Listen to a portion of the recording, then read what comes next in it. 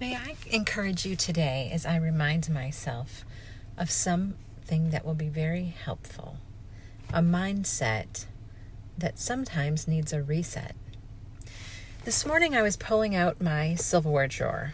Do you have that drawer in your house? It's got the silverware, but it also has all the spatulas, everything you use in the kitchen for utensils. It's a large drawer, and sometimes it gets stuck on the meat tenderizer or the lemon juicer or something like that, the noodle spoon. Well, as I pulled it out, looking for something specific, in the back were some spoons that weren't supposed to be there. They were in the wrong spot. And immediately, my first thought was, who put these here? So I put them back in the right spot, and I shut the drawer. As I shut the drawer, the spot where I put them was too full, and they were pushed back to the spot where I first found them.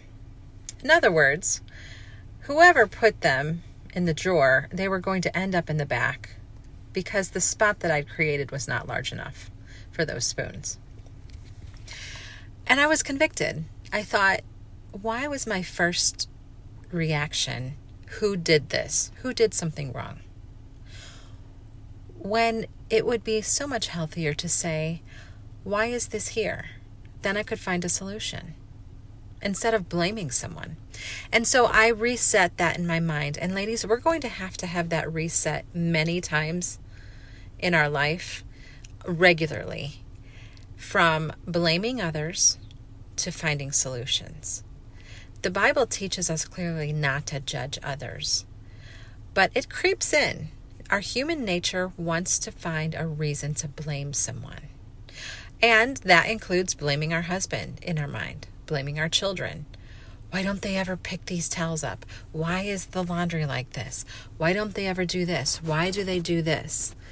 And these conversations go on in our minds, and we think they're only in our minds, but really it plays out in our attitude toward them, and they can feel it, and they respond accordingly.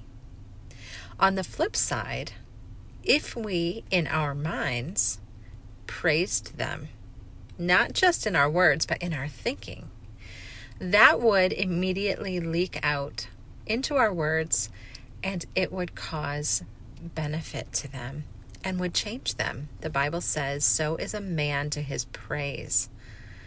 A man and a woman stretches upwards to the praise that they're given.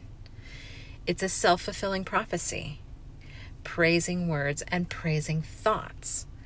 But we can't be blaming as the immediate reaction in our minds and speaking praising words. It's hypocritical and it won't last. People know how you feel about them. No matter what you say, they know how you feel. So today, ladies, let's push the reset button of always finding the why instead of the who when something goes wrong in our life. We don't need to blame people. Even though there's lots wrong in this world, the more we blame a certain group of people or a certain person for this and that, that's so unhealthy because 99.9% of the time, there's nothing we can do about it. All it creates is an unhealthy bitterness toward a person or a group of people. So instead of thinking, who did this? Think, why is this? Because then we can find a solution.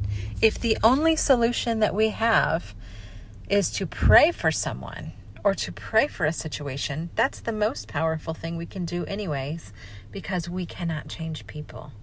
God can change people, circumstances, our future, anything.